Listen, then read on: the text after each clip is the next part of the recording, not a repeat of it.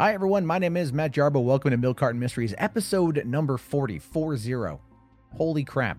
Today, we got some interesting stories to talk about. We have a woman who has been arrested for murdering her husband. The rumors are that he was abusive and that she had enough and she fought back. The question then becomes, who's telling the truth? There in San Diego, a man attempted to kidnap a 2-year-old boy, was arrested, and has now been released. We're going to see what his family, what the boy's family, what the parents have to say about this. And of course, the story of a father who was shot in the head by his 11-year-old son. The boy has now been arrested, and the family is calling for the boy to be released because he was protecting his family from an abusive father.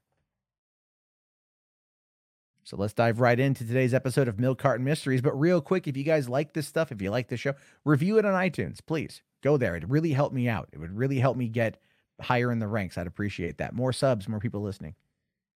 And head over to facebook.com/groups/the Milk Carton. All right, first up, let's talk about this woman right here. Killed her husband. Was it self-defense? Was it protecting her family? Or was it cold-blooded murder? Well, the state of Maryland is the one putting out this particular release, which gives us a lot of information, which is why I included it in this story. So, September 26, 2020, Sharptown, Maryland. The Maryland State Police have arrested and charged a woman for the murder of her husband in their Wicomico County home last night. The suspect is identified as Sharon Kohlhoff, age 55, from Sharptown, Maryland. And after consultation with the state attorney, Kohlhoff was charged with first-degree murder, first-degree assault, and the use of a handgun in the commission of a felony.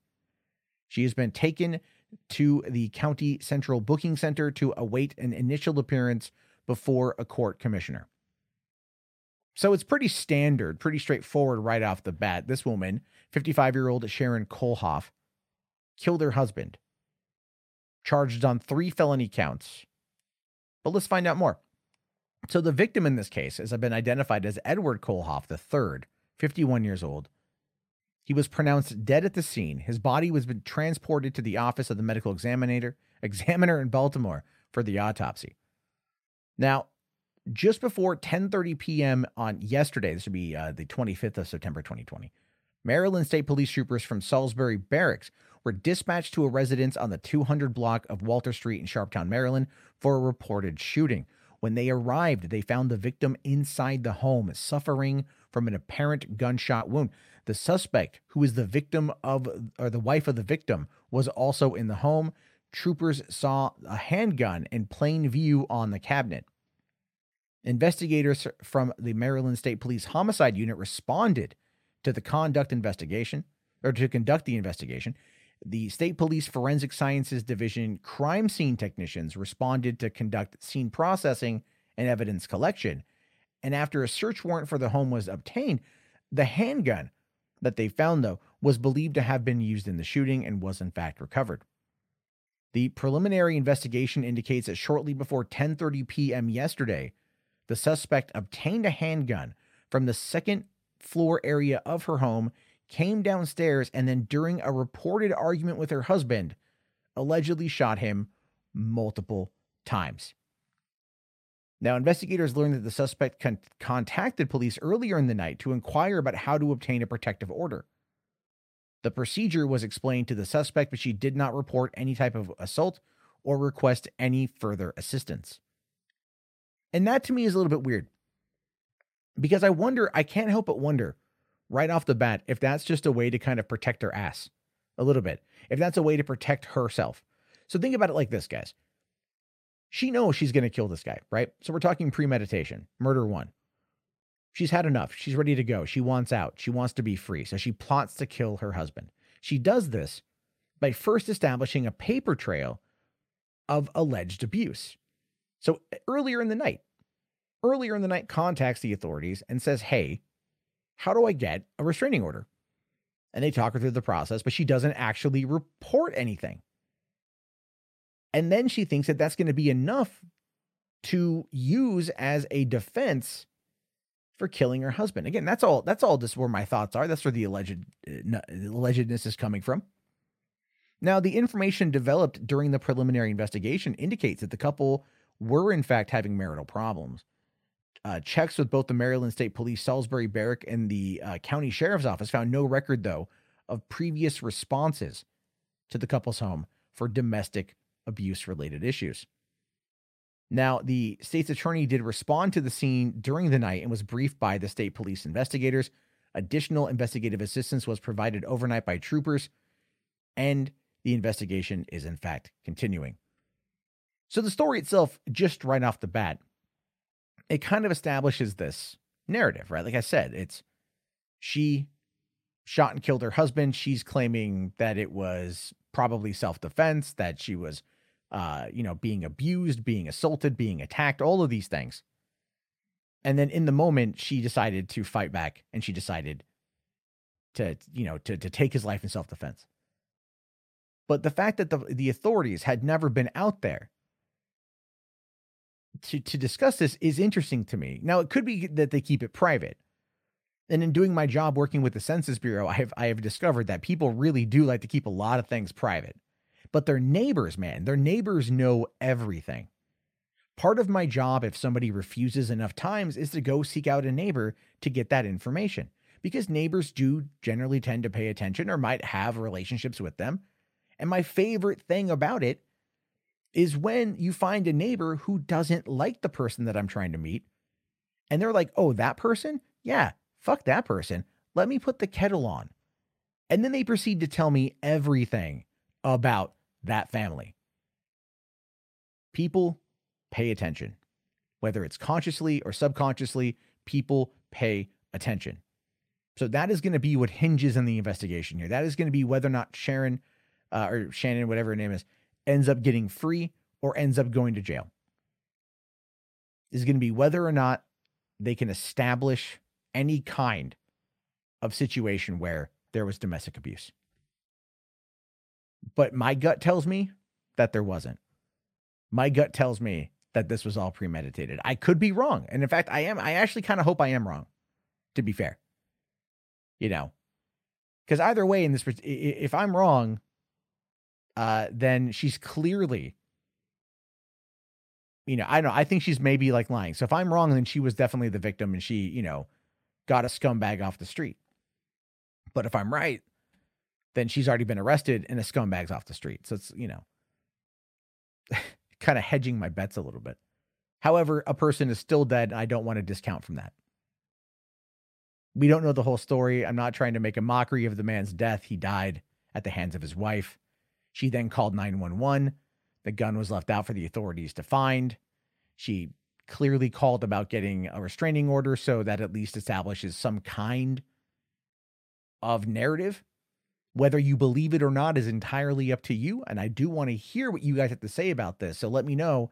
Facebook.com/groups/The Milk Carton. So let's talk about this tragic tale. And I'm not even too sure if you want to call it a tragic tale. It's a tale about a dude who's dead. This is Andrew LaFleur III, or Drew LaFleur III, if I can say his name correctly. And he's a father of three. Or he's a father of more, I think of more than three, but this is three pictured on the screen here. And he's dead. He's been dead now for a couple weeks. The story's a couple weeks old, but I just got around to talking about it because it's interesting. So an 11-year-old, who in this particular situation is probably the person dressed as Kylo Ren right here in this image, but you can't see his face, which is why they didn't block it out.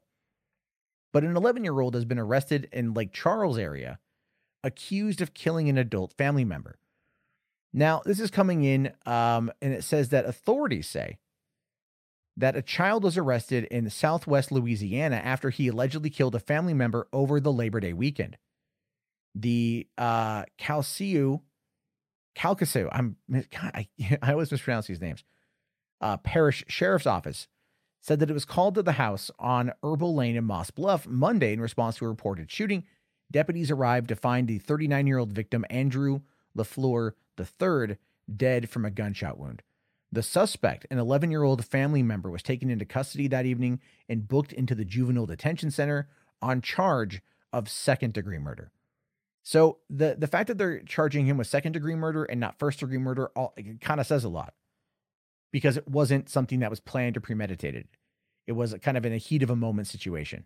But then the question that becomes why? Why did he die? Well, according to Carly LaFleur, his biological daughter, she says, hashtag here, stand with Wes. Wes is the name of the boy. This is a bit of a long read, but it gives you an idea. She says, as most of you know, my biological father passed away Monday. But what many of you don't know is that my younger brother Wesley shot him to protect us. I was only a child till Wes and his mom came along when I was 12. Many people just saw him as a strict father because he was a veteran and is an honored man. This is what made it so difficult when we would reach out to the police, court, or even some family members for help. The truth is, he was abusive emotionally and physically. I went through this as only a child for 12 years, and it didn't just all of a sudden start one day. And as my siblings came into the picture, it just got worse. Coming from a child or an ex-wife, most of the time, the issue would get brushed under the rug. Plus, the fear of what would happen to me when I spoke out also played a big part in what I said to people about what was really happening. The times that I would speak out or even confront him about me being scared, he would just get louder and more violent. I'm not going to go into detail about the abuse he went through exactly because it is a very sensitive subject. Now, real quick on that one there. The dad's dead. She is accusing him of emotional and mental abuse and using it as a way to defend her younger brother, which I understand. But then my question then becomes, if he's dead and you need to exemplify why Wes is a hero, then this is the time when putting out those kind of statements with specific documented circumstances or situations of abuse would probably be for the best. And look, I'm not trying to like minimize her feelings or mock her or belittle her. I'm just pointing out like this is a reality when it comes to getting public on your side and even the district attorney on your side. Now, she goes on to say that my brother Wesley was more mature than any 11-year-old I've ever met, and he could not stand to see his family getting emotionally abused, torn down, bruised, and in constant tears anymore. Wesley, being the oldest brother, wanted nothing more than protect his family. And on Monday, September 7th, 2020, Wesley made sure none of us would ever have to live in fear or be scared of him anymore. He protected us, and he risked everything he had to make sure we would all be okay in the end. My brother Wesley means more to me than life itself, and as his big sister, I will always be there to protect him. Now, we no longer have to hide or be scared of speaking out. We will no longer be silenced and told he's just strict. I'm sure backlash from many of my family members will come my way and be told, how can I do this to my father? But family should always protect each other, and you have never listened to our cries for help. Some people just brush them under the rug, and that is not what my family does. I loved my father. I love my brother. Let that be known. Now is the time for issues like these to finally be heard and known, not just about my family, but those thousands of kids that go through abuse. Those children never get heard and get swept under the rug like we once were. My brother is a protector, and I will always stand with Wes. For anyone who thinks that anything I just said was untrue about my father or how he treated us, please think that you are not his child and you are not in our situation. You may have known him as a great person, to be around as a friendly guy. I do not know the relationship you had with him, but the same goes for you. You did not know the relationship he had with us. From the bottom of my heart, thank you to all the people that stand with my brother and stand with my siblings and myself. All of the unconditional love and support we have gotten has made this time a little bit easier. Please feel free to share this post because the more people hear the truth, the more people it will help, or the more it will help Wesley. Hashtag stand with Wes. And look, I'll be fair. That's a compelling statement. As I pointed out, though, in this situation, by not giving the specifics, it does hurt. Because it's going to look, people are going to look at the scenario. They're going to look at what is said, and they're going to ask themselves how much of this is legit and how much of this is bullshit. And that is a very valid way to look at this. And that might come across, you might look at this as me being callous, but I'm being realistic. If you want the public on your side on this case, you have got to provide the reasoning. If it bleeds, it leads. The crazier the shit, the more people pay attention to it. That's just that's the world we live in. So hiding any kind of evidence of abuse right now won't actually benefit anyone unless it's going to be used to benefit Wes when dealing with the legal ramifications of his actions. Is any of this documented? Is any of this recorded? Are there photographic evidence? I've seen the TikTok page of like the mom, of Wes's mom. And, she seems like she's just, I think that she was single or something. It was a little bit weird, if I'm being honest with you. A woman in her 40s that's trying to like really hype up TikTok, like she's using it like Tinder. It's kind of odd. But other family members are in fact on TikTok and they're talking about this. And I wanted to play this clip from Wes's older sister. And I'm not sure if this is the same one that we read the Facebook post on. So I'm curious, but here, take a look. Hey, you guys. Okay, so I know I don't have a lot of followers, but I need you guys to do me a favor. I need you guys to share this, duet this, find the link in my bio, click on it, read it. I need you guys to blow this video up, please, for the sake of my brother and for the sake of my family. A little bit of backstory. My siblings and I have been abused for about 5 years straight. And I was able to get out when I was 18, but they were not. If you've seen on the news in Moss Bluff, Louisiana, there was an incident. My brother stood up to our abuser and now he is facing legal repercussions. And we need every single person that we can to get him. We need everybody to help out and reach as many hearts as we can to get him out of that situation. Like I said, link in bio. Please duet this, please share this. We want our brother home. Hashtag Stand With Wes, please. Hey, you guys. Yeah. So it's one of those things where, they're trying to rally public support this way. And I understand it and I support it. If the stories are to be believed, and I do think that they are, an 11-year-old like this, I don't believe would just pull out a gun and shoot his dad for no apparent reason. I know it's happened before. I know that's going to be maybe dismissed by some people, but that's not the vibe that I get by paying attention to this. So we're going to have to wait and see what happens. We're going to have to absolutely wait and see what happens if they decide to file charges on this kid. But if it turns out that Andrea LaFleur was as emotionally, physically, and mentally abusive as his children claim, and it's not just one, it's multiple children, then that should do probably a fair amount to kind of maybe sway public pressure to get the boy out.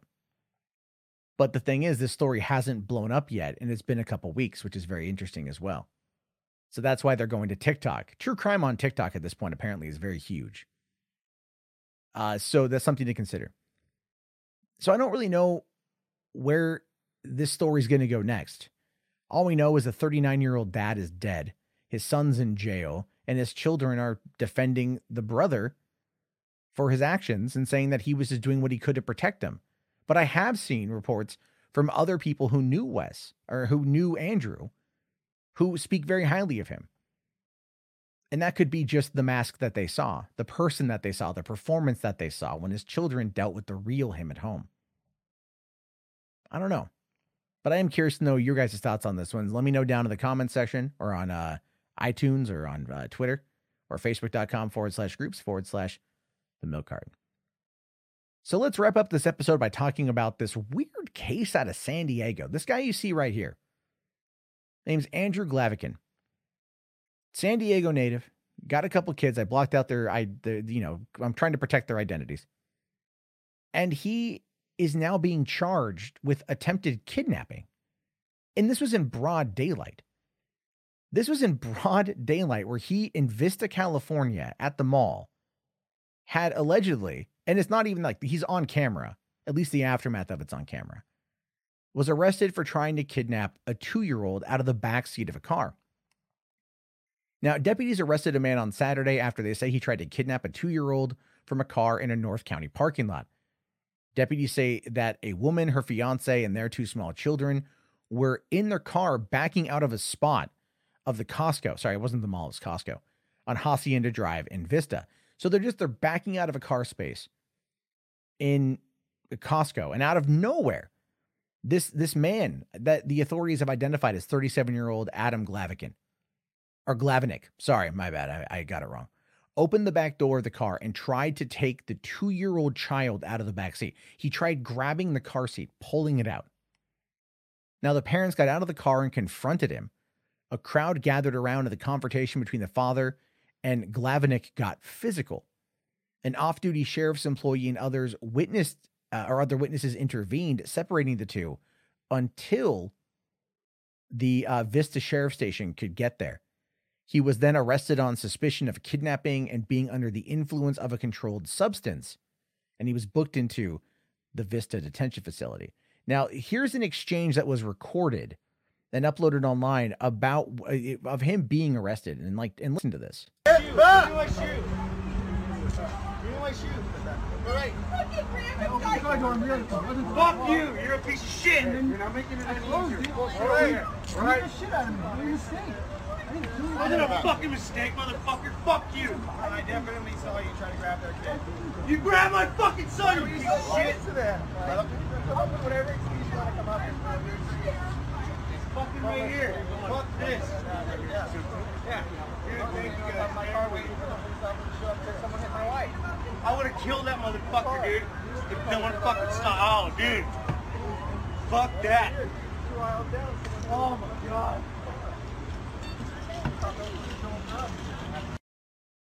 Yeah, so we can see that tempers were clearly flaring there.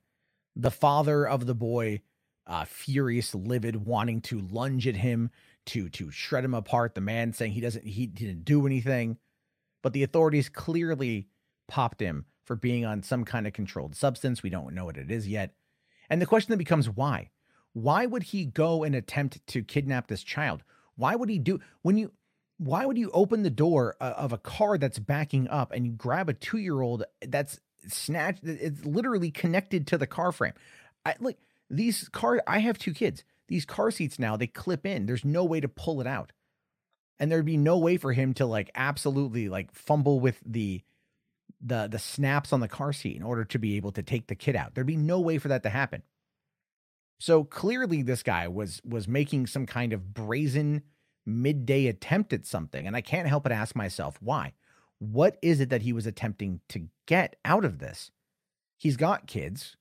Was he trying to get another one? Are those kids in danger? Are these kids in this picture right here? Are they even alive? We have no idea. This is from his Facebook page, by the way.